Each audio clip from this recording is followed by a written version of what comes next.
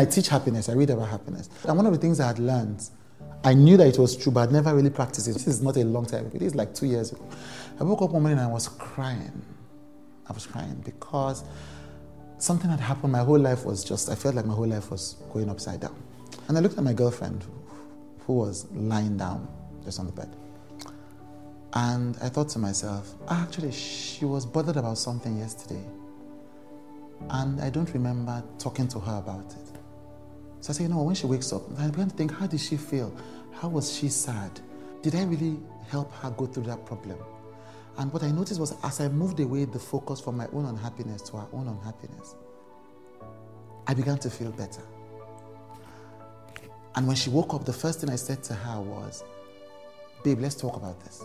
Let's talk about what you said to me yesterday. I don't think that we really discussed it.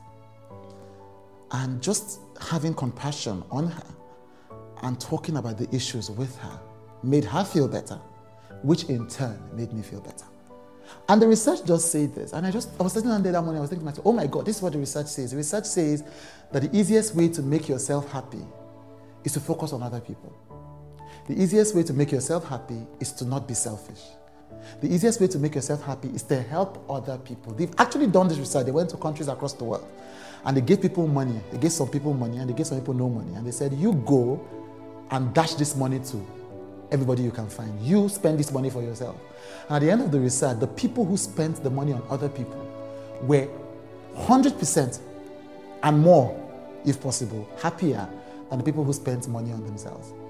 And till this date, that lesson I learned that morning has kept me going strong. Anytime I'm getting depressed and sad about my life.